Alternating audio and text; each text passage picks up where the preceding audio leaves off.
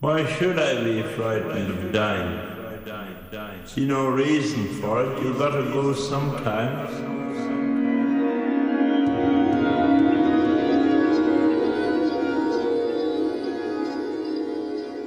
Hello, and welcome to another episode of Decoding Death. Thank you very much for joining me today. This is going to be a daunting episode, a difficult episode perhaps, not only for me, but perhaps for some of you. But I thought it would be useful and challenging for us in a way that perhaps I haven't gotten into before. I'm going to be reading an academic paper which was published in the Journal of Near-Death Studies. And it is a critique of survivalist interpretations of near-death experiences. What I take survivalist to mean is the view that life continues on after death, that there is a transcendental reality which we return to or we go to, and that near-death experiences are a glimpse of that. The author does a very good job of critiquing that idea by talking about the cultural differences in near-death experiences and how we really don't have what could be defined as a single core near-death experience, that there's so much variation and variability that it undermines the idea that we all go to the same place. That being said, I am not fully convinced because I think that there is a way of looking at these experiences which the author does not take into account, and that is coming from some of my background in reading Jung and the psychoanalytic view of our conscious experience of the psyche and what is unconscious. This paper is titled Psychophysiological and Cultural Correlates Undermining a Survivalist Interpretation of Near-Death Experiences, and it is by Keith Augustine, M.A. I'm going to read just a little bit about the author and what he does. Keith Augustine, M.A. is Executive Director of Scholarly Paper Editor of Internet Infidels, a nonprofit educational organization dedicated to defending and promoting metaphysical naturalism on the internet. So that's a little bit about who the author is and his worldview, and I thought it might be helpful to go over to that website, which is infidels.org, to explain a little bit about what metaphysical naturalism is, and I'm going to read now from infidels.org. Quote, "Naturalism is the hypothesis that the natural world is a closed system, in the sense that nothing that is not a part of the natural world affects it. As such, naturalism implies that there are no supernatural entities, such as gods, angels, demons, ghosts, or other spirits, or at least none that actually exercises its power to affect the natural world." End quote. So that is roughly and probably very simply what naturalism and metaphysical naturalism is, that there is nothing outside of nature. And that's a sentiment and belief that I agree with. I would just extend the realm of nature past where most people who believe in metaphysical naturalism probably would. I would extend it into the subjective realm, I'd say. That means including ourselves, our psychology, our subjective experience into the natural world, since it is interfacing with and coming from the natural world, that it obviously is a part of it or coexistent with it. And that would include the unconscious contents which autonomously make up our experiences, such as dreams and NDEs. So I think I will get more into that after reading the paper, but I just wanted to plant that seed that I'm somewhat in agreement with Mr. Augustine, with how he is describing the somewhat naive way that a lot of near-death experience research and talk about NDEs has gone about, that it's describing a single place that we all go to, and that all the differences that we see in near-death experiences are misinterpretations of the same phenomena. And he's just going, wait a minute, if people see different things, then maybe we should take that seriously. And that's something I agree with. We need to look at these accounts of near-death experiences as they are and not try to twist them into something they're not. But I disagree with him due to the fact that all of these experiences are coming from an unconscious, autonomous level of our psychology.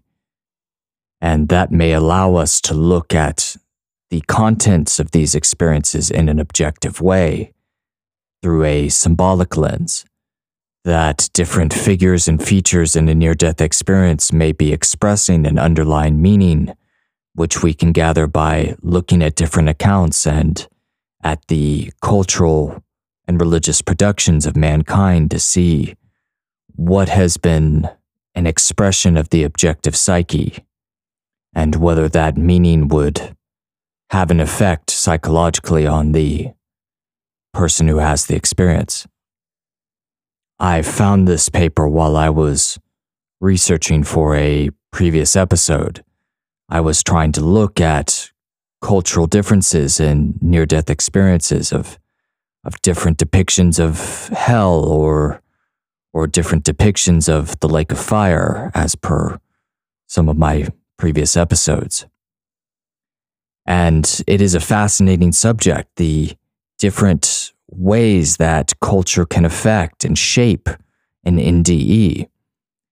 Because as you shall see in the article, culture very much has a role in shaping the visions of the afterlife of people having an NDE. This paper does a phenomenal job of looking at what that means and of all the cultural differences and why people of a shared culture may have shared elements of an NDE while people from another part of the world may not. It's really interesting, and that's why I thought it was worth reading on the podcast, because it's something different that we're not going to get just from looking at the standard Judeo-Christian Western near-death experience. There's a world of variety in how these experiences happen and how they play out and their different elements. And we should be able to take that seriously. So I apologize for the length of this intro, but I thought it was worth giving some background information of why we're going to be reading this. And just a few more notes before we begin. This is just an excerpt from the paper. I am only going to be reading the sections on the cultural differences of near-death experiences. The first part of the paper, which I am not reading today, has to do with the similarities in brain chemistry and neurophysiology of people who have near-death experiences, which I thought was interesting, but I really wanted to focus on the cultural aspects of NDEs. And because I did not include the first half of this paper in today's reading, I also did not end up reading the conclusion because it has lots of elements from that first half. But after we get done reading this section of the paper on the cultural differences of NDEs, which is about an hour in length, I will talk about my thoughts about it and what I really liked about it and the interesting points that he brought up and perhaps some things that were not considered. And so I think it will be a really wonderful and different sort of episode for this podcast. So without any further ado, this is Cultural Differences from Psychophysiological and Cultural Correlates Undermining a Survivalist Interpretation of Near-Death Experiences. Quote, In the industrialized West, where Christian imagery dominates, people who encounter religious figures in their NDEs typically encounter Christian religious figures who appear as they are standardly depicted. For example, one woman who reported seeing a light form above her bedroom door just before floating over her body said, quote, "Jesus came walking up to me with arms outstretched. He was dressed in a long white robe, his hair to his shoulders, ginger auburn, and he had a short beard." End quote. By contrast, the dominant religious imagery of India is Hindu, and predictably, NDEs from India typically involve encounters with recognizably Hindu religious figures, such as Yamraj, the Hindu god of death, or his black messengers. One Indian NDEer, for example, reported that, quote, "Yamraj was there sitting on a high chair with a white beard and wearing yellow clothes." End quote. Moreover, while Western near-death experiencers tend to encounter dead friends and relatives more often than religious figures, Hindu religious figures nearly always appear in NDEs from India. Finally, while Western near-death experiencers are often, quote, "sent back" in order to take care of immediate family or for some assumed but unknown purpose, near-death experiencers from India report meeting clerks in an impersonal afterlife bureaucracy who send them back because they have been sent the wrong person due to paperwork mistakes. Cultural conditioning is evident even in children's near-death experiences. In the West, children's encounters with other beings during NDEs tend to be more imaginative than those of adults. Morse paraphrased one girl's encounter with Jesus, quote, "He was in a very bright light that she could not describe other than by saying that it made her feel good. He was sitting there with a round belly and a red hat, looking like Santa Claus." End quote. In other cases, children have reported encountering wizards, doctors, guardian angels, living teachers, living playmates, pets, and other animals during NDEs. Todd Murphy translated into English 11 published accounts of NDEs in Thailand, 3 of which reported 2 NDEs from the same subject, yielding a total of 14 cases. Because one of the published accounts was so similar to another, Murphy analyzed 10 of them in his paper in this journal. Like near-death experiences from India, Thai NDEs contrasted starkly with those reported in the West. For instance, like Indian NDEers, Thai NDEers were far more likely to encounter religious figures than deceased friends and relatives. In 9 out of 10 accounts, Thai NDEers met Yamatuts, messengers of the god of death, Yama. And in half of the accounts, Thai NDEers reported, quote, being told that they were the wrong person and being ordered back to life, end quote. While out-of-body experiences are rather common early on in Western NDEs, being visited by a Yamatut is the most common initial phase of Thai near-death experiences. Where out-of-body experiences did occur, quote, OBEs and Thai near-death experiences tend immediately to precede meetings with the Yamatuts. Tunnels were largely absent in Thai near-death experiences, and feelings of peace or euphoria and experiences of light have not been reported. Thai near-death experiencers were sometimes judged, but their deeds were recounted by reviewing written words of their lives or the testimony of others. The following case is typical. Quote, I found myself in the judgment hall of Yama's palace. I knew that they were ready to judge me for my sins. A giant rooster appeared and told Yama that I had killed him. He emphasized that I had tried to kill him again and again. The rooster also said that he remembered me exactly. An entire flock of roosters also appeared and testified that I had killed them as well. I remembered my actions, and I had to admit that the roosters had told the truth. Yama said that I had committed many sins and sentenced me to many rebirths both as a chicken and many other types of birds as well. But quite suddenly, an enormous turtle appeared. It screamed at Yama, saying, "Don't take him. He is a good human and should be allowed to live." Yama answered the turtle, "What did he do to help you?" End quote. Unlike Western cases, life events were not viewed or relived as flashbacks. Landscapes were most common in these Thai near-death experiences, but typically hellish. And while Western near-death experiencers may reach a point of no return and choose to return to life, Thai near-death experiencers are typically told that they were taken because of a clerical mistake and told to return to the body. Given such stark phenomenological differences, Murphy concluded, quote, "The fact that Thai and Indian near-death experiences do not follow the typical Western progression seems to rule out the possibility that there is an ideal or normal NDE scenario, except within a particular cultural context." End quote. He nevertheless conceded vague cross-cultural commonalities, quote, "in which individuals commonly use culturally derived patterns to confabulate individualized death process phenomena that serve common psychological functions." End quote. Such commonalities may reflect common beliefs across societies, such as the idea of post-mortem judgment for earthly behavior, tied to an expectation or sense of being dead.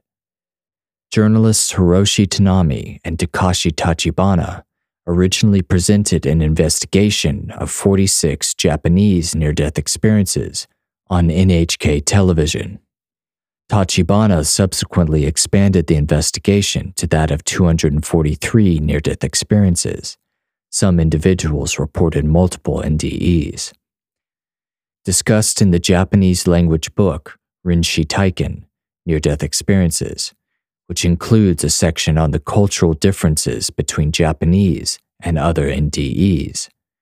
The study confirmed that Japanese NDEers often reported, quote, "seeing long, dark rivers and beautiful flowers, two common symbols that frequently appear as images in Japanese art," end quote. In a tabulated chart, 73 reports noted an affective component that was predominantly positive.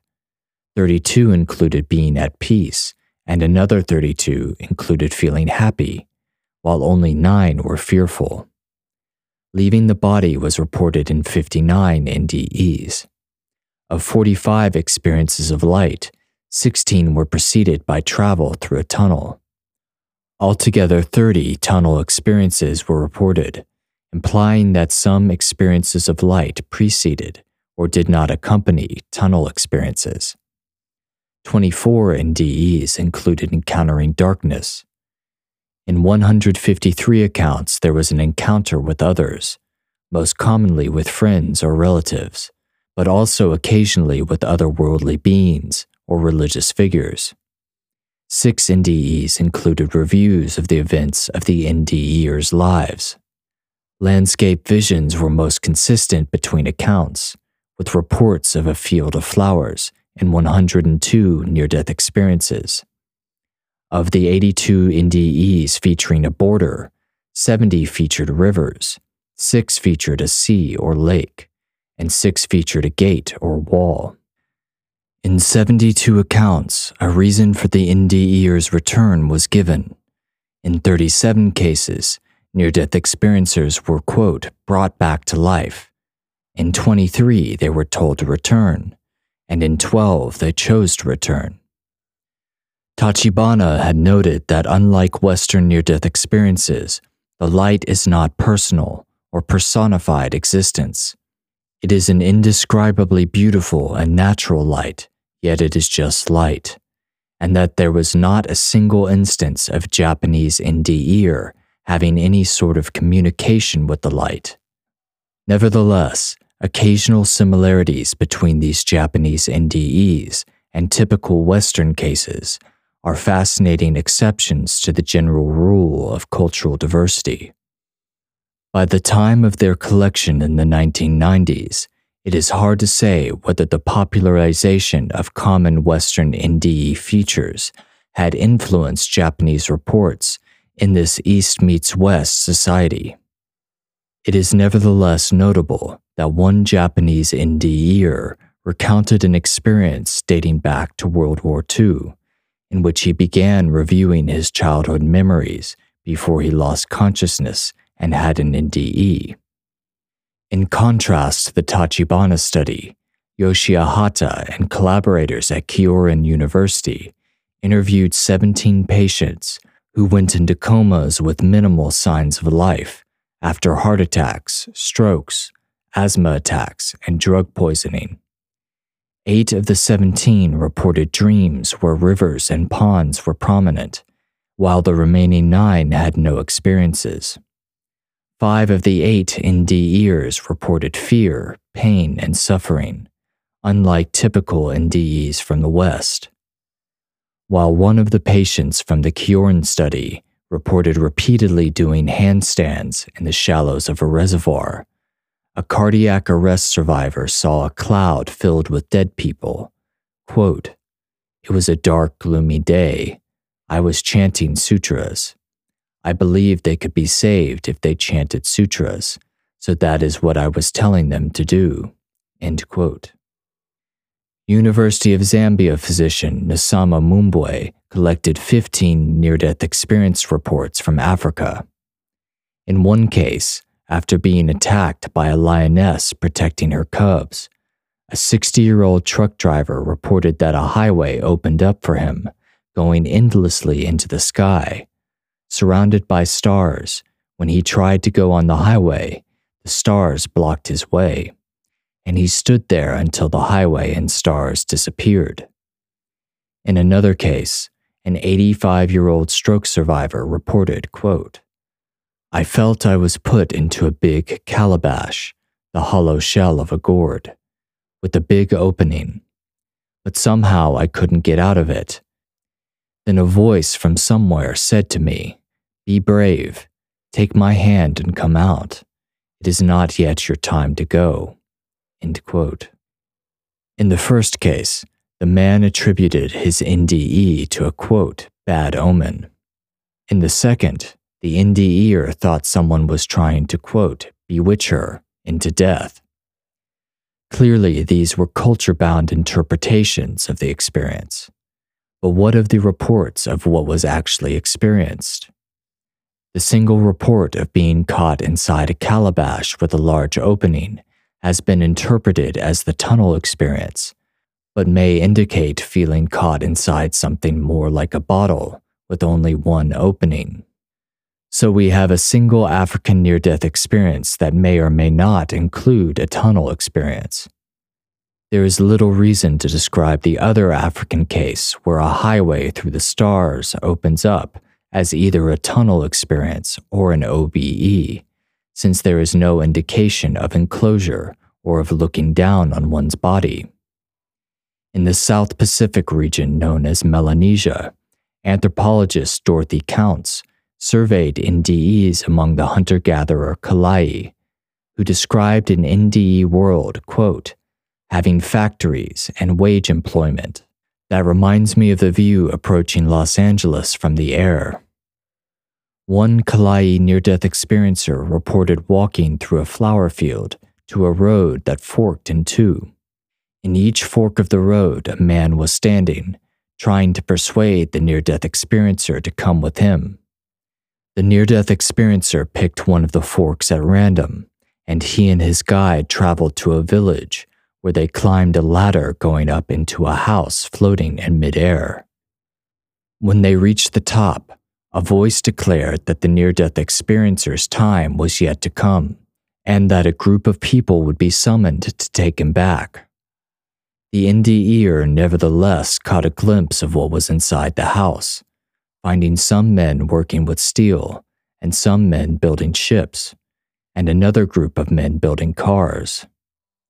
Once taken down the steps, The near-death experiencer tried to return to the house, but found that with each attempt to approach its door, the house would turn as if on an axle, so that the door moved elsewhere. When the near-death experiencer could not find a road to follow to come back, a beam of light appeared that he walked along, and then he climbed down the steps, now finding nothing but forest at the bottom.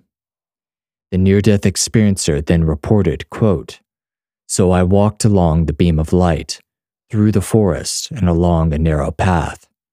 I came back to my house and re-entered my body and was alive again." End quote. The NDE world of the Kalai conformed to their cargo belief that white people were spirit people or ancestors who had returned from the dead. The Kalai believed that spirits or ancestors gave technology to human beings, and that the afterlife was, quote, "rich with divinely given technology, including, quote, factories, automobiles, highways, airplanes, European houses and buildings in great numbers, and manufactured goods," end quote. After discovering such major differences between Western and non-Western descriptions, Counts concluded that the NDE world, quote, "often is a pleasant, happy place, whose content varies and seems to be culturally defined," noting that Western NDEers often see a beautiful garden, while the Kalai find an industrialized world of factories, highways, and urban sprawl. Counts also thought that this cultural variability indicated that out-of-body experiences and near-death experiences were probably just, quote, "the result of a psychological state, rather than an objectively experienced life after death," end quote. How consistent are NDE features across cultures? Despite a few core elements, descriptions of the world encountered during Western NDEs are nearly as variable as dreams. Even the identity of the light is variable. In some cases, it has a personality. In others, it does not. Sometimes it has a specific identity that varies between people, a bright angel in one case, Jesus in another. In other cases, it is a path, or simply the illumination of another world at the end of a tunnel. Its function also varies significantly, sometimes merely acting as a destination, sometimes lighting the way, sometimes judging, sometimes asking questions, and sometimes simply returning NDEers to where they came from. Nevertheless, different near-death researchers have suggested that most of the following elements constitute core commonalities of the prototypical Western NDE. Number 1, feelings of peace or euphoria, lack of pain. 2, an out-of-body experience. 3, traveling through a tunnel or darkness from the physical world to an ostensibly transcendental realm. 4, encountering a sun-like light. 5, meeting others. 6, a life review where one's own life events are viewed or relived and sometimes judged. 7, seeing some sort of landscape. And 8, encountering a barrier or threshold between life and death. Because most Western near-death experiences do not include all of these elements, I will define the prototypical Western NDE as an experience succeeding a real or perceived imminent physical threat, containing at least 2 of the elements listed above. In non-Western contexts, an NDE should be generally understood as an ASC precipitated by either an expectation of dying or actual proximity to death. Consistency between different Western near-death experience accounts has been well established, but to determine if their commonalities can be found in non-Western NDEs, we must search existing non-Western NDE accounts for elements of the prototypical Western near-death experience. Table 1 summarizes whether or not prototypical Western NDE elements were reported in 11 studies of non-Western NDEs. For the sake of fidelity, I have excluded from this cross-cultural survey ambiguous NDE cases, unsoundly procured accounts, and case studies of just one account. For instance, whether various historical narratives are accounts of experiences by individuals who are dying or expected to die is unclear, or otherwise their status as unedited first-person accounts rather than legendary inventions or accretions is dubious. I also excluded studies in which contemporary non-Western accounts were derived solely from second-hand sources rather than from interviews with NDEers themselves. Finally, I have excluded data that are likely to have been contaminated by knowledge of Western NDE motifs, such as findings based on responses to advertisements in non-native languages, or on composite accounts of Western NDEs presented to respondents beforehand. It is nevertheless worth noting that none of the excluded non-Western historical narratives, second-hand accounts, or single accounts reported initial euphoria, transitional passage through a tunnel or darkness, encountering a sun-like light, or anything like the Western Life Review. In 11 studies of 7 non-Western cultures, with 3 studies in India, 2 in Japan, and 2 in Central Africa, very few elements of the prototypical Western NDE were universally present. Feelings of peace have only been reported in China and Japan, and unfortunately Feng Ziying and Liu Jiangsun simply tabulated reported elements without including NDEers' narratives, making it impossible for us to determine how similar the Chinese elements were to prototypical Western ones. A single Thai NDEer did report, quote, a deep sense of beauty after an out-of-body experience, followed by walking down a road, encountering Yamatuts, and desperately trying to escape from them. OBEs were widely present, but absent from near-death experiences in Zambia, the Congo, and Melanesia, and only one OBE was reported in the 55 reports of NDEs from India. Moreover, the OBEs from Guam did not involve looking down on one's body or the area around it, but out-of-body flights to relatives living in America. Perhaps OBEs are not universal in near-death experiences because not all cultures recognize OBEs as a herald of death. Tunnel experiences were limited virtually to China and Japan. One NDEer from Zambia may have reported one, depending on whether calabash should be interpreted as tunnel, and in a tabulated chart, 3 near-death experiencers from India were paraphrased as reporting a feeling of intense darkness that may or may not represent transitional passage. In one Thai account, an NDEer encountered a tunnel twice, first as a means to travel to Yama's Hall of Judgment, skipped due to bad weather, an elevator was taken instead, and then later to access the first level of hell, where people with heads of chickens, buffaloes, and cows were encountered. But Thai near-death experiencers typically traversed roads in their NDEs. An experience of a sun-like light can be found among Japanese NDE reports, but otherwise only a Congo near-death experiencer saw a bright, dazzling light. And an NDEer from India was paraphrased as reporting, quote, feeling of bright light and exploding firecrackers. A light that was too bright to bear was seen, where the cries of those being tortured could be heard in the 4th level of hell, reserved for arsonists, in a single Thai NDE. Meeting others was the only truly universal element found in every non-Western NDE study, but it hardly lent support for the existence of any substantial core NDE across cultures, as it would not be surprising to find encounters with others in many hallucinatory human experiences.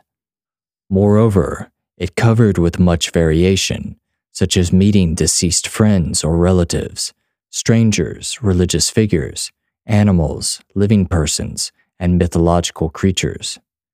Viewing or reliving one's own life events was reported in near-death experiences only from China and Japan, although NDEs from India and Thailand often included readings of written records of the events of one's life, reflecting traditional Hindu and Thai beliefs.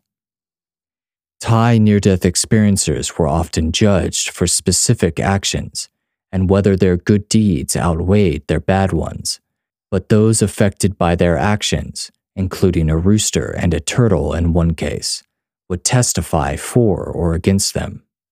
Outside of the limited Chinese and Japanese data, no memory flashback life reviews were reported by any non-Western NDEer.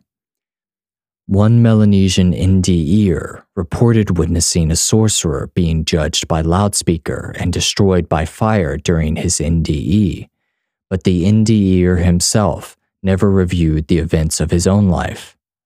Encountering a landscape was nearly universal, but absent from near-death experiences in India, where NDEers typically entered an administrative office and were sent back because the clerks had been sent the wrong person. This motif was also found in Thai near-death experiences, occasionally preceding landscape visions. The most common features of the Thai NDE world were visions of Yama's palace, various tortures being inflicted on wrongdoers, and gardens or land strewn with jewels. But NDE landscapes varied considerably across cultures. Bodies of water were prominent in near-death experiences from Japan, fields in near-death experiences from Guam, and brightly lit cities with factories, cars, roads, planes, and buildings in near-death experiences from Melanesia. A barrier or threshold was reported in near-death experiences from Japan, a river, sea, gate, or wall. Zambia, stars blocking a highway. The Congo, a river. Melanesia, a house would turn if a door was approached. And Guam, a field entrance, a door, a hill in the distance to which the near-death experiencer was prevented from traveling. In Thai near-death experiences, Yamatoots often forced NDEers back into their bodies after they were recognized to be the wrong person, but no barrier prevented them from going further, and no choice to stay or return was ever offered. Of the 8 prototypical Western near-death experience elements, only meeting others was truly universal in non-Western cultures. Landscapes were nearly universal, but quite variable in their details. Even the out-of-body experience did not appear to be a universal NDE element, though it was more common than many of the other elements sought in non-Western NDEs. Encountering a barrier one cannot cross was equally prevalent. The absence of feelings of peace, a clear tunnel experience, an experience of light, and a life review in almost all of the non-Western NDE reports was surprising given their prominence in the prototypical Western NDE. Presumably, cross-cultural consistency could be explained in terms of either similar neurological events or different encounters with the same afterlife reality. But cross-cultural NDE studies demonstrate that many near-death researchers have simply assumed that the consistency between Western accounts was merely a specific instance of cross-cultural consistency. For instance, Paul Badham asserted that, quote, "What is seen in NDEs appears to be cross-cultural, but how it is named depends on the religious or non-religious background of the believer," end quote. Though no prototypical Western NDEs were evident among his Western and non-Western medieval afterlife narratives, James McLennan argued that what is at issue between believers and skeptics is not whether common elements exist cross-culturally, but whether that alleged fact supports belief in life after death, or whether commonalities within NDEs are produced by physiological factors associated with death trauma. But existing cross-cultural studies suggest that any cross-cultural core consists of a very small number of elements. Thus, sociologist Alan Kelleher suggested a very general and rather meager core NDE after his survey of non-Western NDE accounts. Quote, "In every case discussed, deceased or supernatural beings are encountered. These are often met in another realm, which is a social world not dissimilar to the one the percipient is from. The major difference is that this world is often much more pleasant socially and physically. Clearly, the consistency of these reports suggests that at least these two features of the NDE are indeed cross-cultural." End quote. Of course, such variability does not undermine the survival hypothesis itself. It is entirely possible that an afterlife exists, but that NDEs are not glimpses of it, a view similar to the Buddhist belief that the dying pass through several illusory bardo states, generated by their own minds before entering into the real afterlife. But it certainly undermines a survivalist interpretation of NDEs. That the major cross-cultural features of the NDE appear to include encountering other beings and other realms on the brink of death is a surprisingly modest conclusion. Such little cross-cultural consistency hardly cries out for either a neuroscientific or a survivalist explanation. We would expect a real or perceived near-death crisis to produce a sensation of dying, congenial to common hallucinations of deceased friends and relatives, religious figures prominent in one's own culture, and afterlife vistas that, aside from being a better place to live, appear exactly like the world of the living. Fox suggested that a more specific core NDE could be discerned. Quote, "It seems clear that certain motifs do recur within NDEers' testimonies with some regularity, both cross-culturally and pre-Moody. The presence of some kind of leitmotif seems very widespread. So does the experience of a period of darkness en route or prior to it." End quote. While these do seem to be recurrent motifs across Western NDE accounts, there is little evidence that prototypical Western NDE motifs appear in non-Western NDEs. Near-death experiences from India, for example, are well documented, yet markedly different from those reported in the West. Traversing a tunnel or void toward a light is absent from most known non-Western NDE accounts.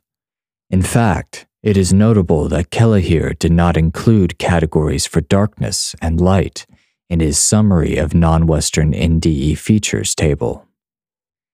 Since far more differences than similarities have been found between Western and non-Western accounts, the commonalities between different Western NDEs require special explanation.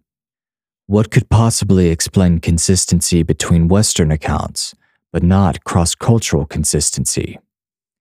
Here, a sociological explanation is called for, rather than a neuroscientific or survivalist one. The most obvious suggestion is that the widespread dissemination of Raymond Moody's depiction of NDEs in his 1975 Life After Life produced consistency across Western NDE accounts. Selection bias, omitting incongruent reports, and interviewer bias, asking leading questions, might then account for the consistency between Moody's reports. But Fox has revealed pre-Moody near-death experiences from the RERC archives, which contain more than 6,000 reports of religious experiences from 1925 to present. For instance, RERC account 2733 was written in August 1971 and referred to traveling down a long, whirling black tunnel toward a bright light at the end, where an NDEer found herself floating blissfully in a warm golden mist and saw faces coming out of the mist, smiling and then fading away before waking up, being slapped on both sides of the face. The evidence for consistency between Western NDEs is not limited to this single pre-Moody case. An NDE reported by J.W. Haddock in 1851 featured an out-of-body experience and life review.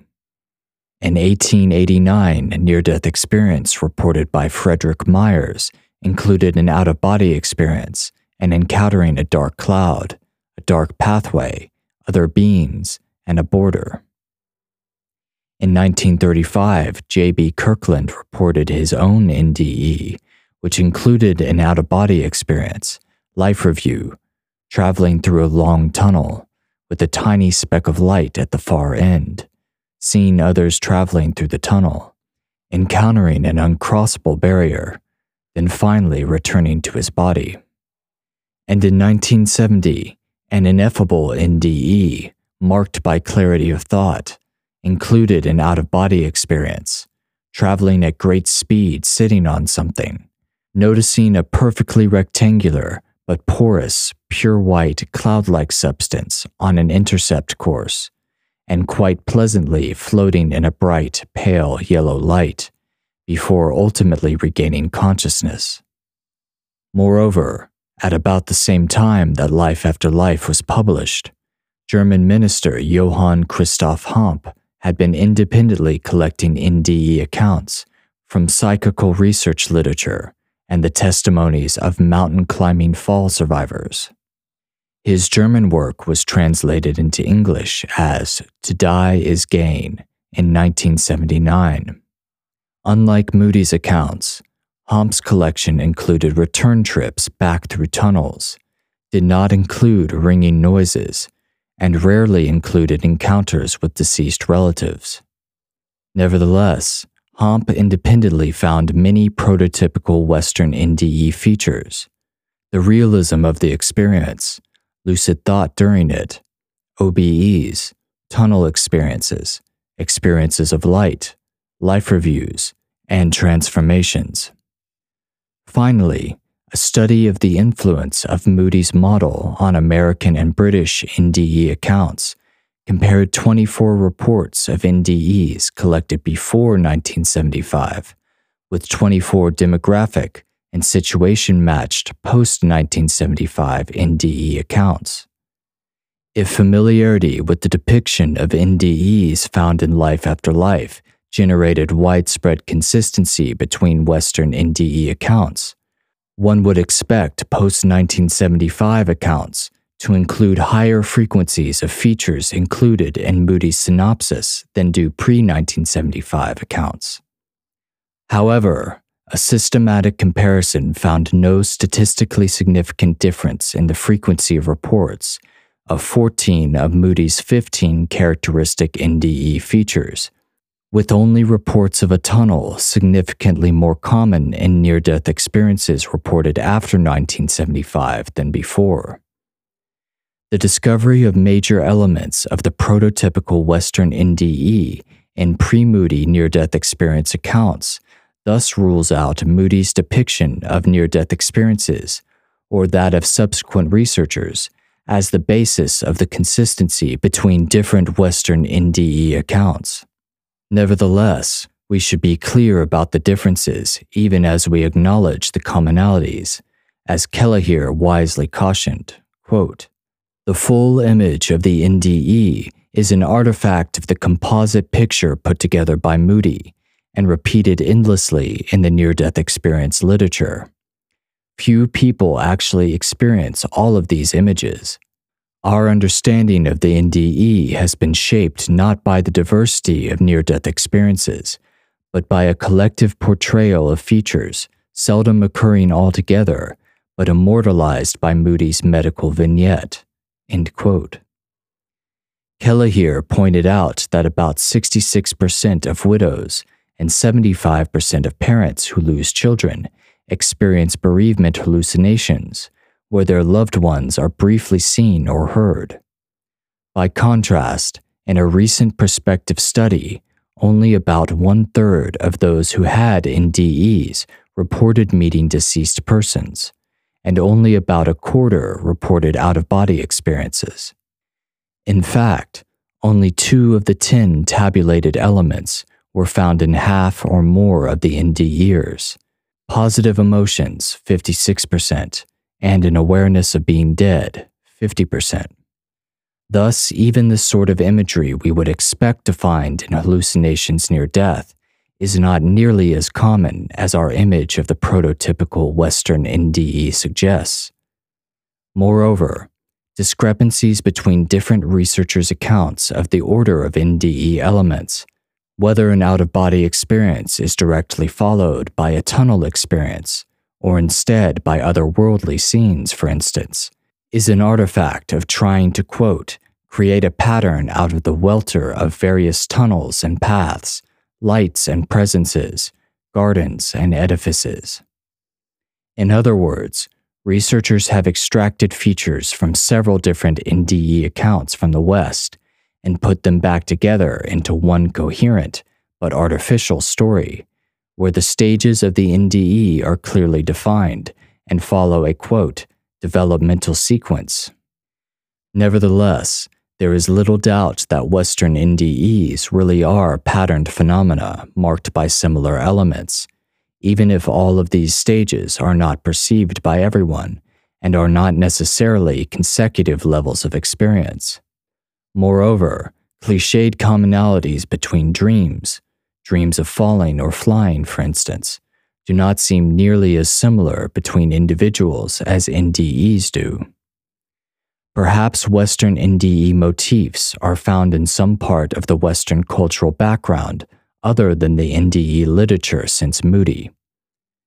But then one is nagged by a poignant issue raised by Fox, quote, in the cases where NDEs with classic features such as tunnels and lights are reported, we might wish to question where near-death experiencers actually derive their cultural linguistic NDE pattern from, for it is clear that such experiences, complete with recurring motifs such as traversing a period of darkness towards a light, do not represent part of any of the religious traditions of the West, end quote.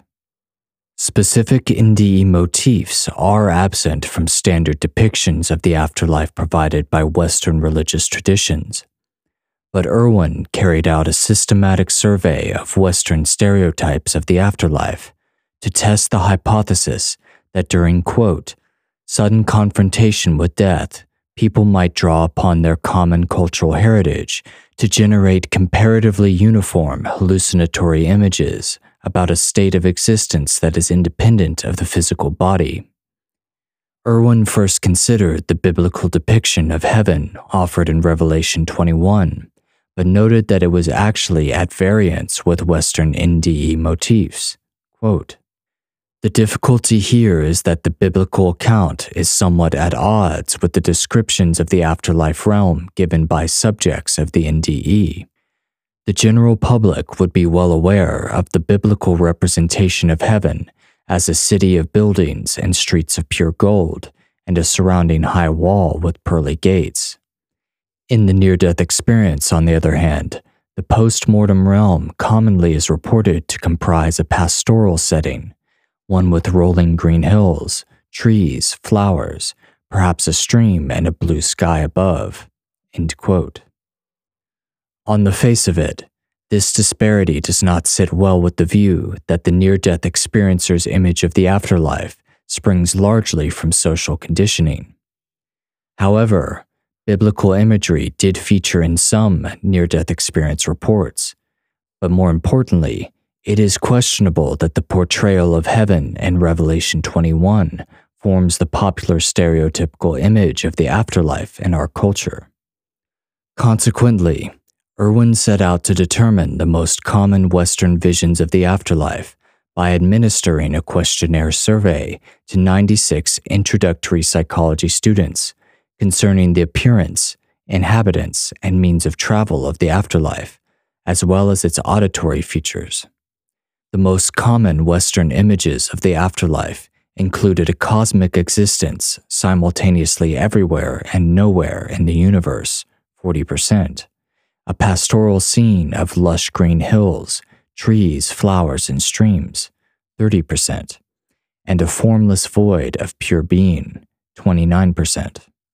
A mere 7% of respondents selected the biblical image, and 9% expected large gardens to figure prominently in the afterlife.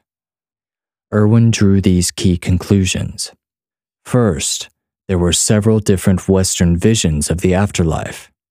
Second, the biblical image of heaven was not widely held, and thus sociological sources of NDE motifs cannot be denied on the grounds that the account of the afterlife in near-death experiences fails to correspond to the biblical representation. Finally, the image of the afterlife as a pastoral scene, an image often represented in near-death experiences, was quite commonplace, even though respondents indicated that the pastoral stereotype generally is not based on familiarity with NDEs. Like the image of looking down upon the earth from the clouds in the afterlife, a pastoral scene appears to have an obscure but clearly Western cultural source, independent of NDE reports themselves. And in turn, this image, like that of a garden or the pearly gates, appears to have influenced the content of some Western NDE reports. As Irwin noted, religious indoctrination was one possible source for the pastoral image. Quote, "The Bible frequently appeals to pastoral metaphors, and Sunday school classes often include exposure to pictures of Christ standing in a grassy, sunlit field." End quote. And the quote, "cosmic image of the afterlife," which Irwin suggested was rooted in diverse mystical and non-Christian traditions, appeared to be represented in a meaningless void experience in which a 28-year-old woman reported encountering a small group of jeering circles, clicking back and forth from black to white, and vice versa, which she later discovered were the Taoist yin-yang symbols, a symbol she likely was subconsciously aware of, but had consciously forgotten about. One prototypical Western NDE element may be represented by two items in Irwin's questionnaire, which combined indicated that a full 57% of respondents anticipated some sort of illuminating light in the afterlife.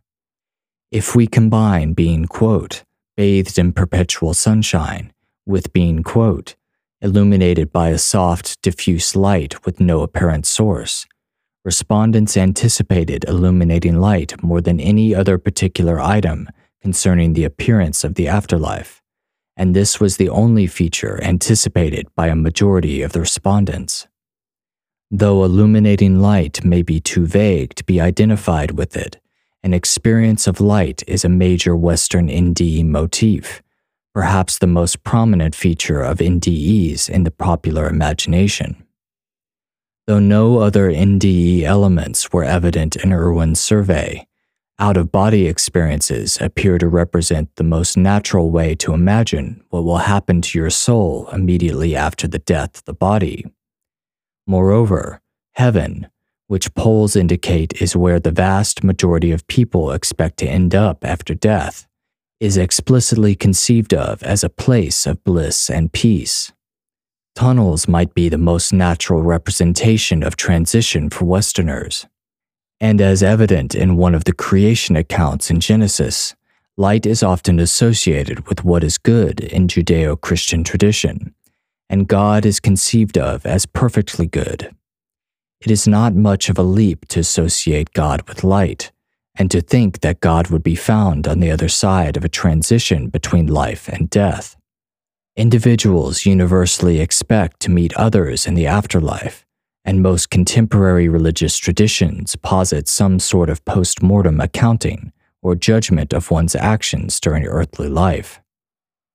Consequently, it is possible that NDEers are interpreting their experiences of specific physiological events in terms of their cultural expectations.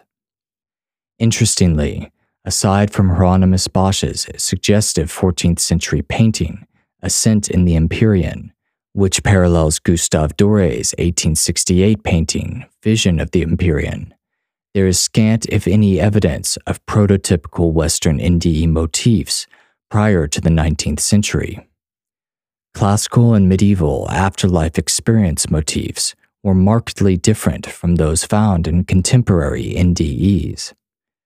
The legend of Ur in Plato's Republic is often cited as the oldest recorded near-death experience, but like all of Plato's dialogues, it is entirely fictional, and in any case, the only prototypical Western NDE motif possibly present was a vague OBE. In medieval accounts, most of the modern elements, such as the feelings of peace, the tunnel, the hovering above the body, the life review, and meetings with deceased relatives or even brethren, are generally missing. Jan Bremer surmised that contemporary NDE reports reflect a modern Western individualism, absent from earlier afterlife accounts, and proposed this as a potential sociological source of prototypical Western NDE motifs. In addition to noting that the comparatively non-judgmental nature of the contemporary life review contrasts sharply with medieval motifs, he asked, quote, "Can it be that the relatively late 19th century appearance of reports of the life film have something to do with the development of the diorama and its reinforcement by the train in the 19th century, which enabled people to see a fast succession of scenes as they had never been able to do before?" Kelleher suggested a possible cultural source for Western NDE imagery other than religious tradition. Quote, "The Velveteen Rabbit contains many of the classic images of the NDE. However, it is not unique in this respect. In The Wizard of Oz, for example, Dorothy is transported inside a tunnel of a tornado to another place, where she meets the Good Witch of the East. In Alice in Wonderland, Alice begins her adventure by a long fall down a dark rabbit hole. Children's literature is replete with tunnels, extraordinary beings, life reviews, flying experiences, and tales of reunion." End quote. That Western NDE motifs might be derived from well-known children's stories would account for the considerable consistency between Western NDEs in the absence of evidence of significant cross-cultural consistency. However, the similarities between the imagery described in children's stories and near-death experience imagery are superficial. Moreover, these stories do not concern what to expect when you die.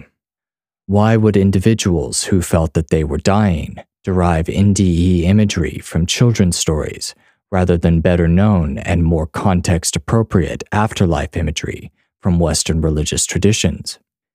Evidence of substantial consistency between different NDEs in the West, but only trivial cross-cultural consistency, opens up two avenues for further research: a sociological search for more compelling links between NDE motifs and possible cultural sources within Western tradition, and more anthropological studies of near-death experiences and a greater variety of non-Western cultures with larger sample sizes.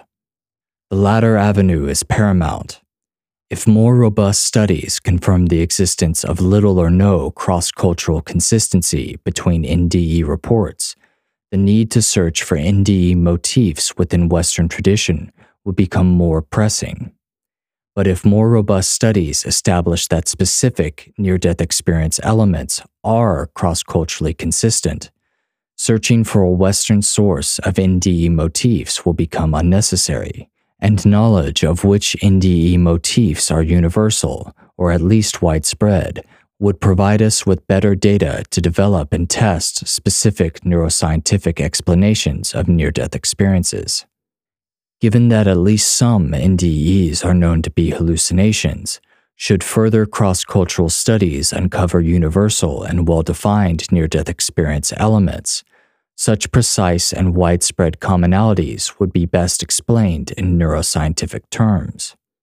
Alternatively, if extensive studies fail to uncover substantial cross-cultural consistency between NDE accounts, a sociological explanation for solely Western commonalities would be required.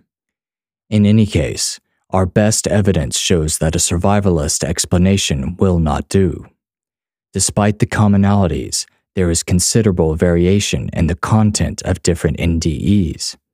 While one person actually sees Jesus, Another sees the Hindu god Yamraj.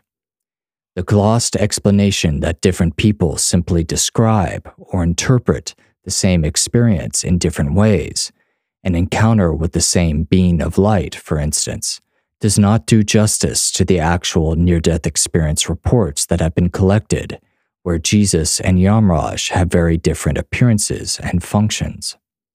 When near-death experiencers provide very different descriptions of their experiences, there is no reason to assume that different NDEers are simply using different labels to describe the same experience. The most straightforward reason why different NDEers would describe their experiences in different ways is because they actually have very different experiences. The standard survivalist explanation that despite appearances, different NDE reports really are similar is simply an ad hoc stipulation. This principle is widely assumed because different people would naturally be expected to report similar experiences if they were traveling to the same afterlife environment. Of course, the greater diversity between different NDE accounts, the less credible the NDE consistency argument for survival, and thus the greater the pressure to portray different NDE accounts as more consistent than they first appear. But near-death experience reports themselves do not support this principle and often contradict it, even when considering supposedly core elements. Kelleher, for example, suggested that perhaps, quote, tunnel experiences are not cross-cultural, but that a period of darkness may be. This darkness is then subject to culture-specific interpretations. A tunnel for Westerners, subterranean caverns for the Melanesians, and so on. NDEers who do not report darkness may not view this aspect of the experience as an important part of their account or narrative.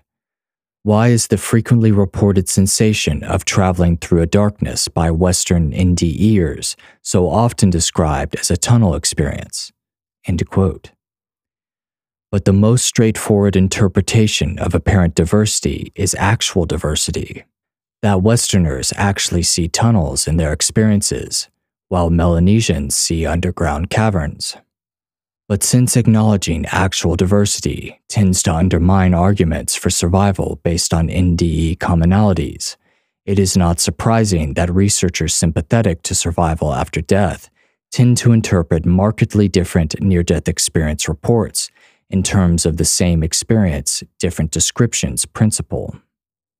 After finding several accounts of visiting outer space in the RERC archives, Fox asserted that many NDEers were found to use the descriptor space to describe the episode of darkness. Soon after, he wrote, quote, the significance of the word space to describe the darkness encountered in these experiences will be returned to. Finally, Fox skewed what was actually reported by NDEers by concluding that many of his RERC respondents, quote, describe an encounter with some sort of darkness motif in terms seemingly suggestive of a visit to outer space, end quote. Fox was speaking as if he knew ahead of time what these different people had experienced. But of course, assuming that these reports were describing the same thing, regardless of what they actually said, begs the question, for that is the very issue of contention. Fox asserted that the episode of darkness was what was encountered, but that it was being described as space. But how did he know that it was not space that was actually encountered? Of course he did not know. He just assumed. If we look at such NDEers' actual testimonies, one person reports encountering a tunnel, while another reports encountering space. But should we not take each at his word, instead of assuming that both are encountering the same darkness in order to fit our artificial NDE models? Just because space, tunnels, and underground caverns are dark does not mean that astronauts, motorists, and miners are using different terminology to describe traveling to the same place. One wonders just how much consistency is being derived from NDE reports, rather than being read into them. Worse still, Many NDEers report encountering tunnels with physical properties, such as being made of bricks. Consider a case reported by Peter and Elizabeth Fenwick. Quote, "The tunnel was made of polished metal, jointed and held together with something like rivets. I felt it should have been more ethereal somehow. My feet felt like lead, but as I walked back to life, the light threw my shadow on the floor of the tunnel as I walked away from it." End quote. Clearly, a case like this could not simply be a description or interpretation of a mere, quote, episode of darkness. More plausibly, different NDEers experience different things, traveling down tunnels, floating in outer space, walking down a road, being caught in a calabash, and so on. Grayson has conceded stark cross-cultural variation, but argued that, quote, experiences which conflict with NDEers' specific religious and personal expectations of death challenge the view that NDEs are products of imagination, constructed from one's personal and cultural expectations, end quote. However, his argument fails, and in any case, a few cases of apparent cultural dissonance in near-death experiences certainly does not outweigh an abundance of evidence for the predominant role of expectation in near-death experiences from different cultures, such as those from India and Thailand.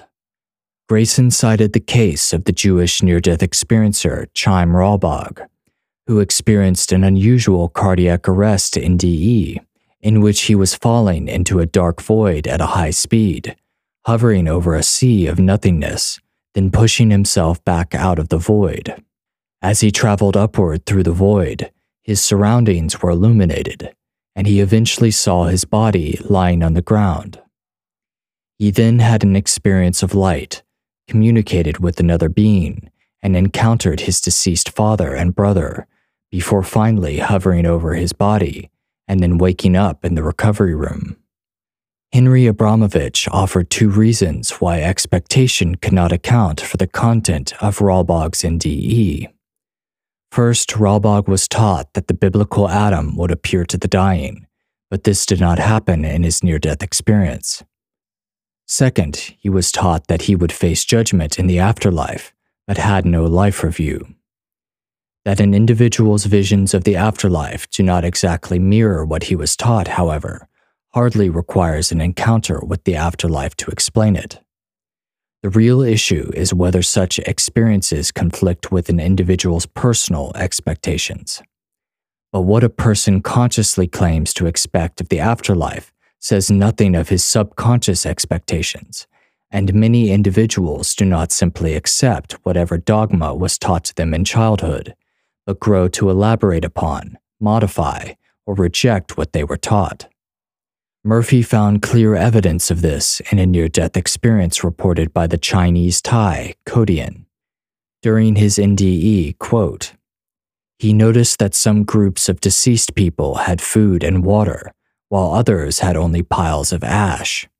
His friend said that those who made merit by donating food to the monks during their lives would have food in the afterlife, but those who only helped their own ancestors by burning paper replicas of food according to Chinese tradition would only have piles of ash. Kodian realized that his friend was suggesting that he create merit according to the Thai custom, but during his life he had not believed in the practice. He had thought that the Chinese forms of religious observance were better and had only made paper offerings. End quote.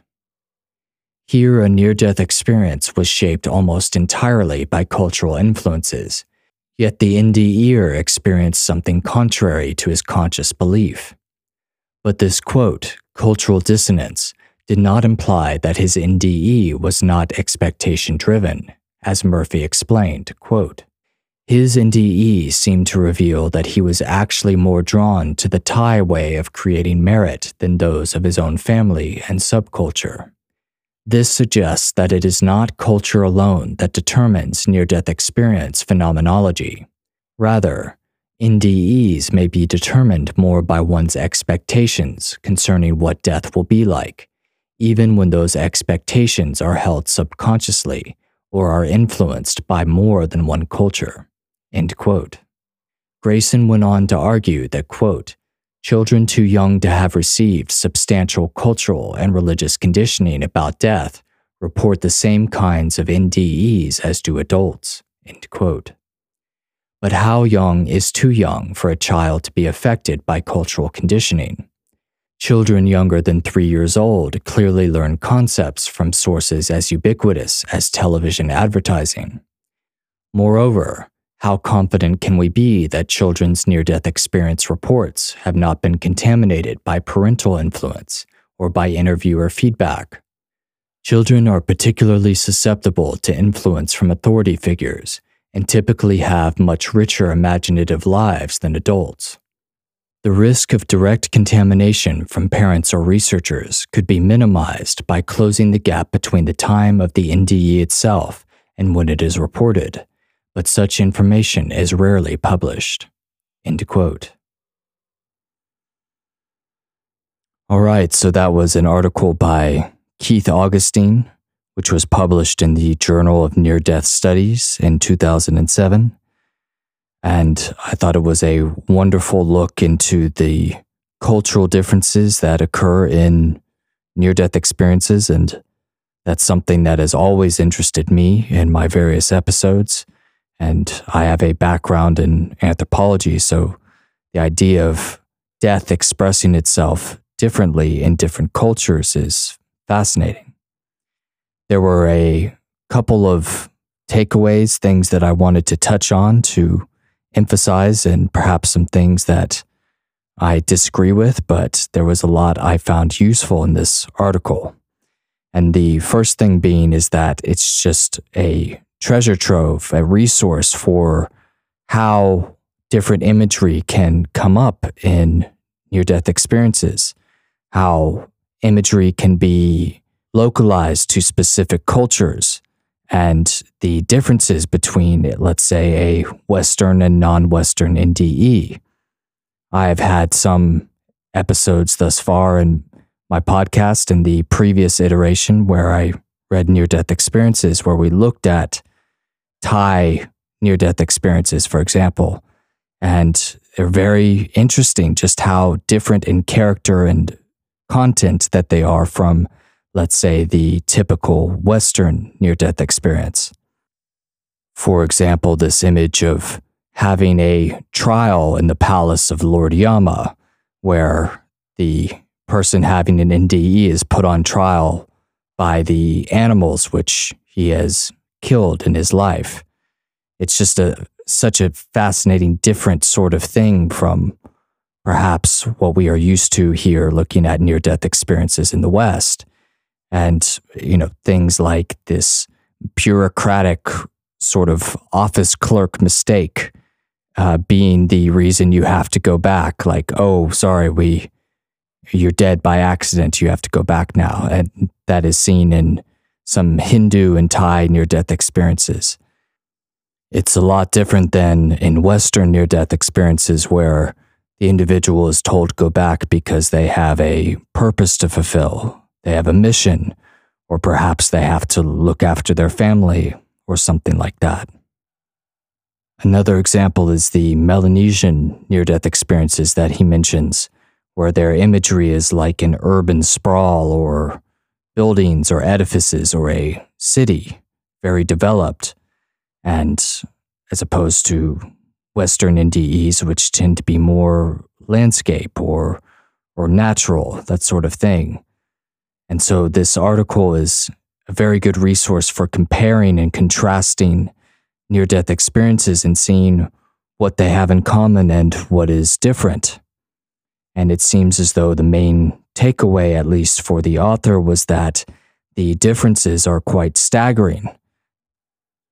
And he uses these stark cultural differences as evidence against the idea that life continues after death, although he does so in an honest and open sort of way, admitting that there is more research that is needed, particularly anthropological research of near-death experiences.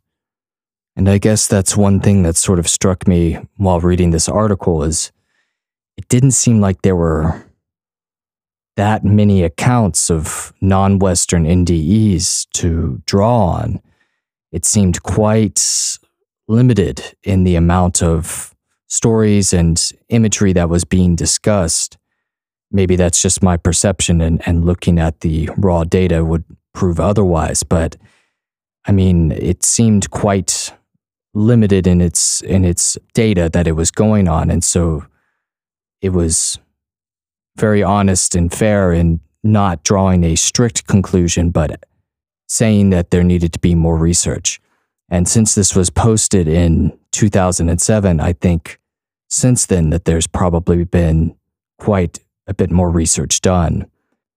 For example, I've been reading a book by Dr. Gregory Shushan called Near-Death Experiences in Indigenous Religions, and he has compiled many different near-death experience accounts from around the world of different cultures, from Native American Indians to African NDEs to Pacific Islander near-death experiences.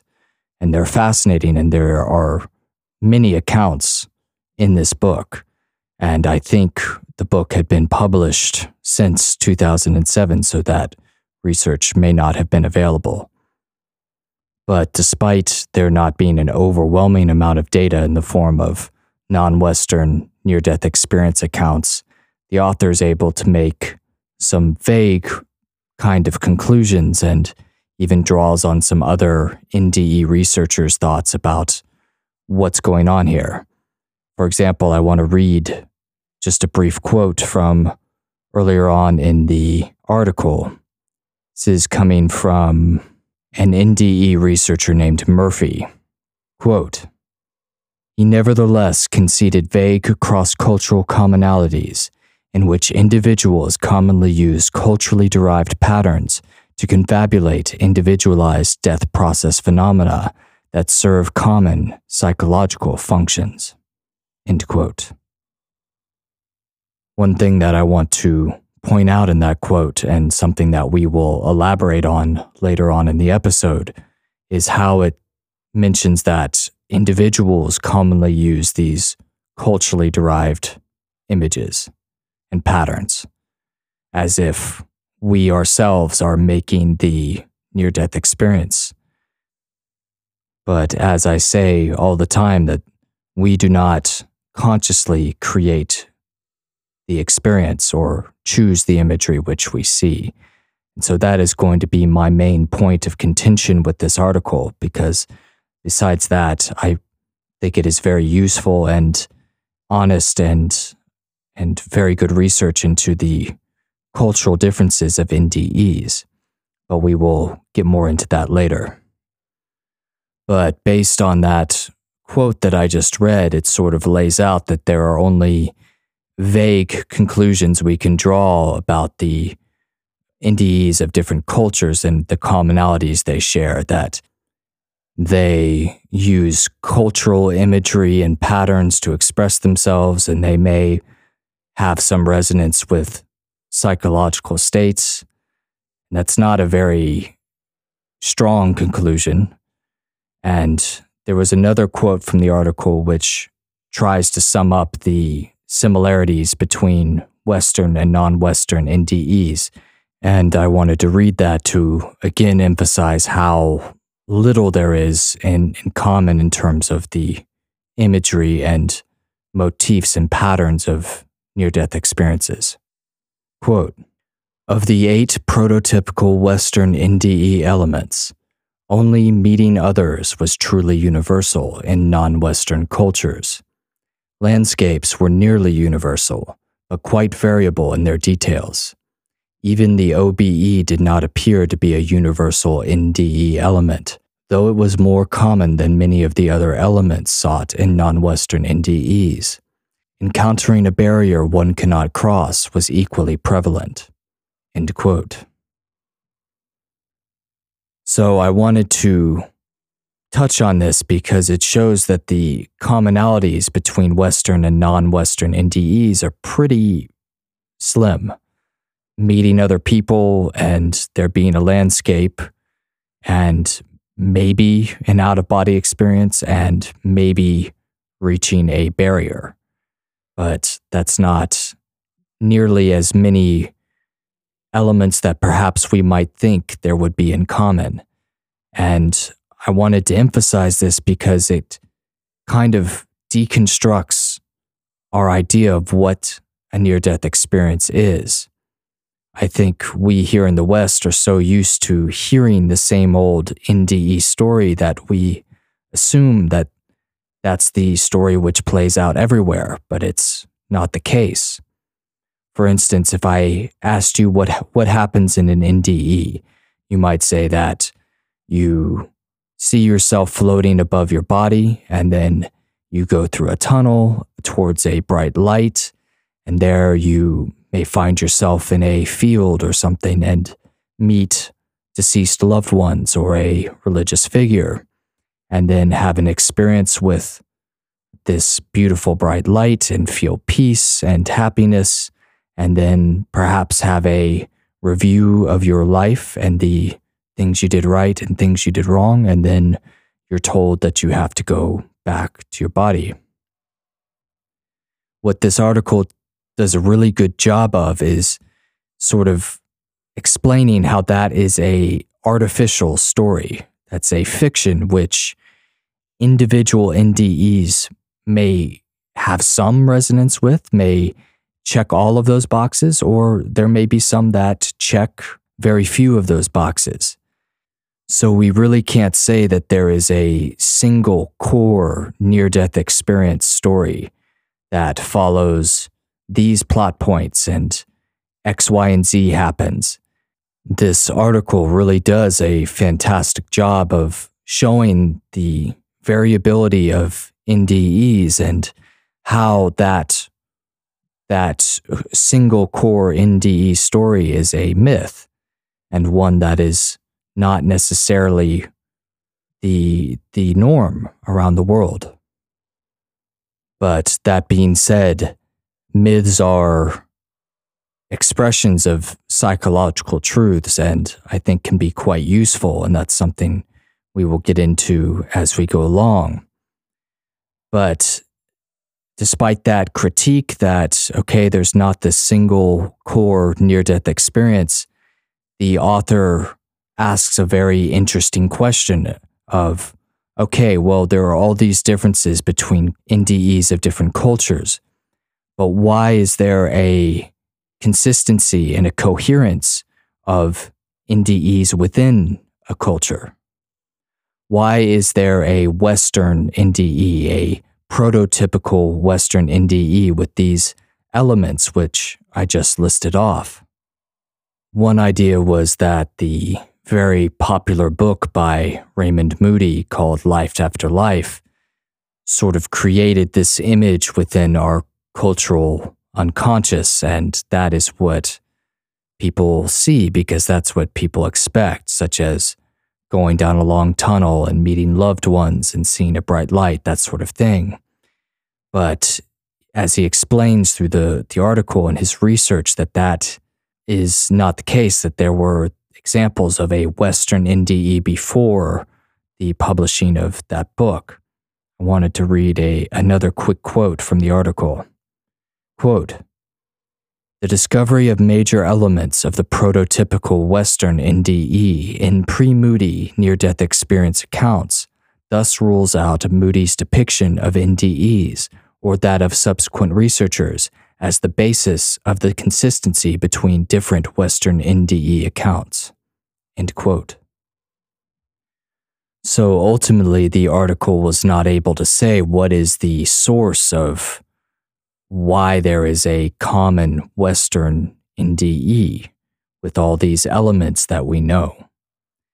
And he looked at a couple different ways of maybe explaining it, from looking at religion, the depictions of heaven in the Bible, in Revelation and other passages, and that doesn't quite add up because most people don't see imagery which is lining up with the depictions of the afterlife in the Bible. That's usually, as he says, landscape and field sort of as the main image which comes up, as opposed to this heavenly city of Jerusalem, which is mentioned.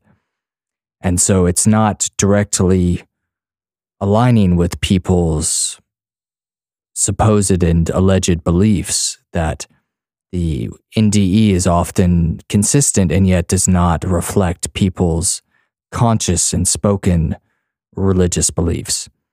And they also looked at, even more strangely, children's fairy tales and children's stories as the basis of perhaps the NDE motifs that we know.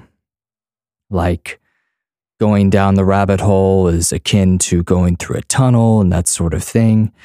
But as the author mentions, he was like, why would someone think of a children's fairy tale on their deathbed or at this crucial and traumatic and intense moment? Why would that be what is brought to the surface? So this brings me into my main critique of the article, and not even just the article itself, because the article draws on the research of many different NDE researchers who are trying to explain this phenomena. But I guess my main critique is the way that they are trying to explain why there is a consistency of NDEs in a given culture, let's say the West. It's a very causal and rationalistic approach, which, to be honest, is how science should be done.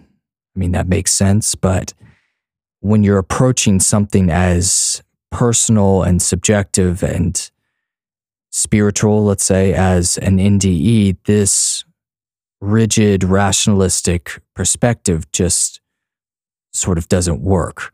To try to explain the imagery of NDEs coming from children's stories, or the fact that there was the invention of the movie projector and moving pictures as the source of the life review, that's rationalistic in the extreme and attempting to hand wave or explain away this phenomenon. And the reason that this overly rationalistic perspective doesn't work in this case, I think, is because our inner imagery is unconsciously and autonomously created, and it uses what is familiar to us, but it's not made by us, that we are not consciously stitching together this experience.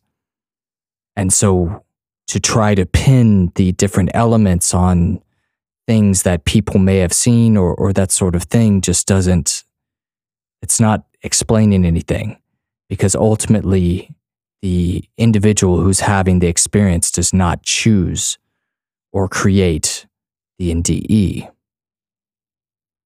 And so who does create the NDE and its imagery? Who does make that choice?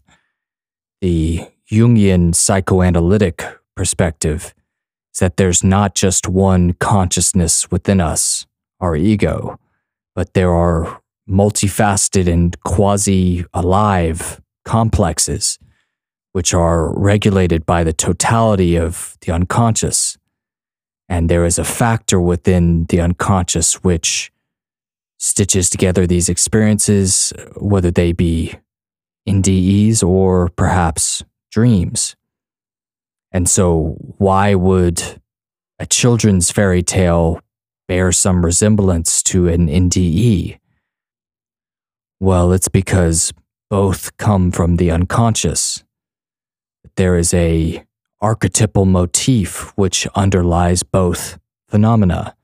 The story which unconsciously is coming out of the author or the writer or the storyteller, and then the story which unfolds in an NDE. And perhaps it's something like an archetypal motif of a transformational journey, where you cross through a tunnel and then you talk to other beings and there's some sort of change which occurs. And so with this psychoanalytic perspective, You get symbolic resonance between NDEs and fairy tales and even myths from around the world. And this connective tissue, this symbolic layer, which NDEs come from, is a way to overcome these cultural differences, which this research shows. The author gets very close to touching on this psychoanalytic perspective, but doesn't quite go there. In the passage that he was talking about, the difference between what people claim to believe in their religious beliefs and then what they actually may believe. I'm going to read another sentence or two from the article. Quote, "The real issue is whether such experiences conflict with an individual's personal expectations. But what a person consciously claims to expect of the afterlife says nothing of his subconscious expectations." End quote. So there the author is quite rightly, I think, pointing out that there can be a conflict between what we claim to believe and then our unconscious beliefs. And to that, I would want to emphasize something that Jung often said throughout his works, is that things that are unconscious are actually unconscious. We don't have access to them, we don't control them, and they express a life and will of their own. We cannot reach in and change them or grasp them. We are sort of at their mercy, and when unconscious things come to the surface of consciousness, we may be able to shape them or learn from them or interact with them in some way which changes both us and them perhaps, but unconscious contents are inaccessible to us unless they pass the threshold of consciousness. But there's a silver lining in the fact that NDE imagery and other inner imagery is shaped by unconscious processes. It means that there's this underlying layer of the psyche which can serve as an objective reference for highly subjective and personal individual experiences.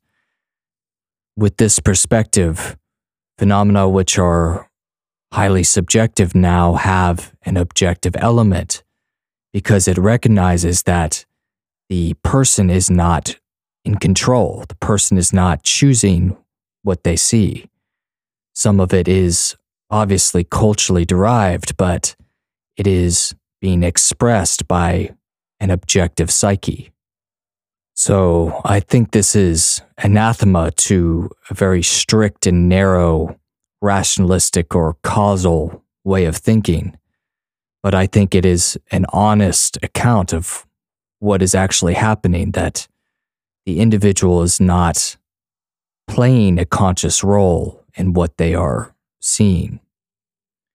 And so one thing the article does rightly point out is the danger of NDE researchers reading into near-death experiences things that they want to see or perhaps prove their own theories.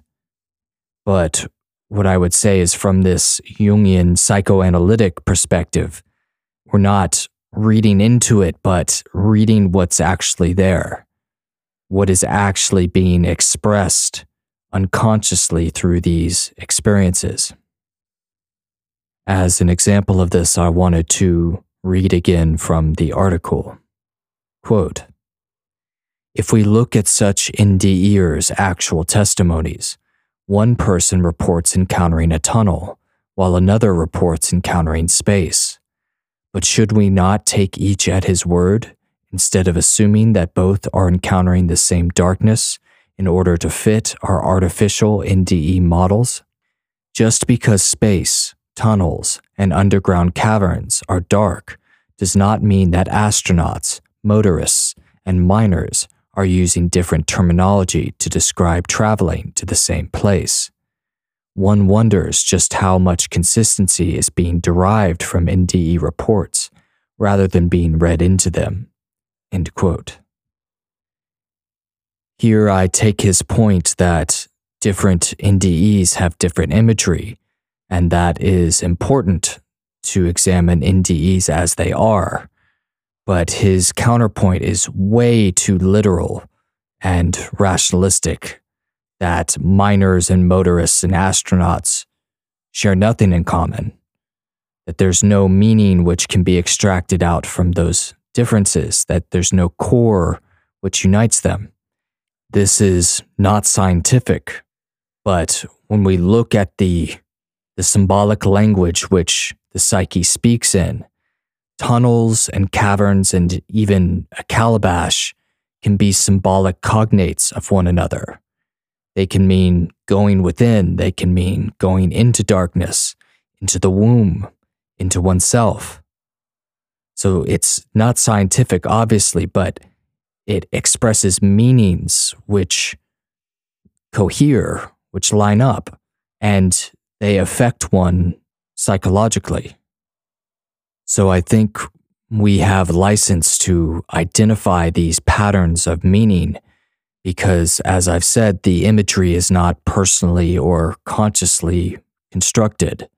It's coming from somewhere else. It's coming from nature, at the very least.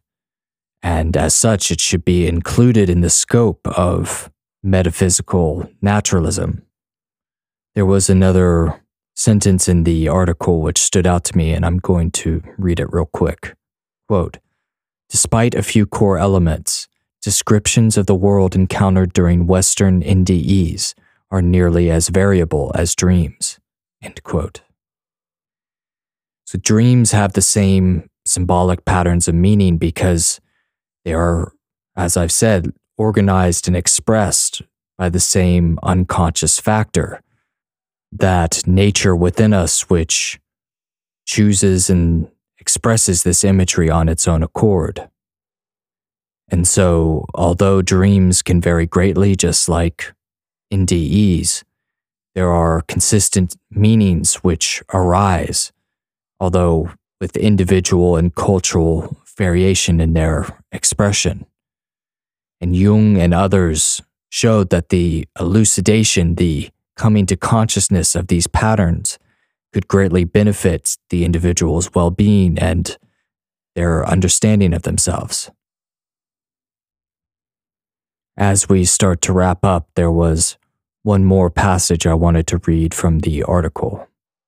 Quote, "Counts concluded that the NDE world often is a pleasant, happy place, whose content varies and seems to be culturally defined, noting that Western NDEers often see a beautiful garden, while the Kalai find an industrialized world of factories, highways, and urban sprawl. Counts also thought that this cultural variability indicated that OBEs and NDEs were probably just the result of psychological states, rather than an objectively experienced life after death." End quote. So though this summary is coming from a different NDE researcher, Counts, I wanted to close with it because there is no such thing as just psychological states. There's no experience of the world without the psyche. It's the sine qua non of existence, the requirement of it. We can't escape it or imagine being outside of it.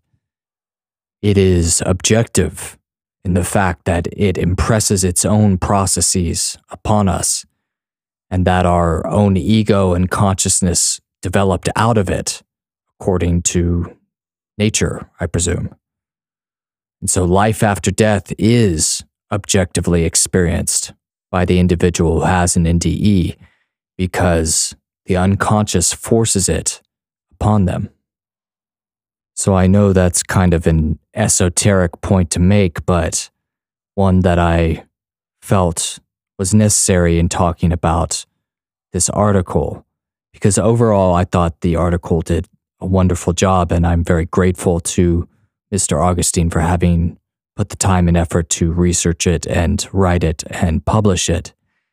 that was the one thing that came up for me while I was reading it, that I get that having to take a scientific perspective and wanting to do that is useful, especially when there's so much surrounding NDEs that is new age and sort of, very needing of some rigor, let's say, needing of a bit of a analytical perspective. But at the end of the day, that is what I feel like can be added to this, is that the NDE is not coming consciously from the individual.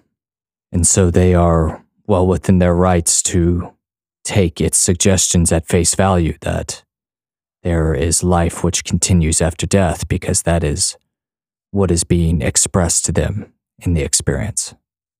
And I will add as a corollary to that only those who have had an NDE or an experience which suggests a life after death to them have evidence or proof to believe in the continuation of life after death. Their experience is not valid for anyone else but them individually. So with that, I think we will wrap things up here. Thank you very much for listening today, and I hope that this was helpful or thought-provoking at the very least. And there will be more episodes coming here in the future. And in the meantime, if you like the show, please leave a 5-star review on iTunes or whatever podcast platform you use, because that really helps us out. So thank you very much again, and till next time. Bye.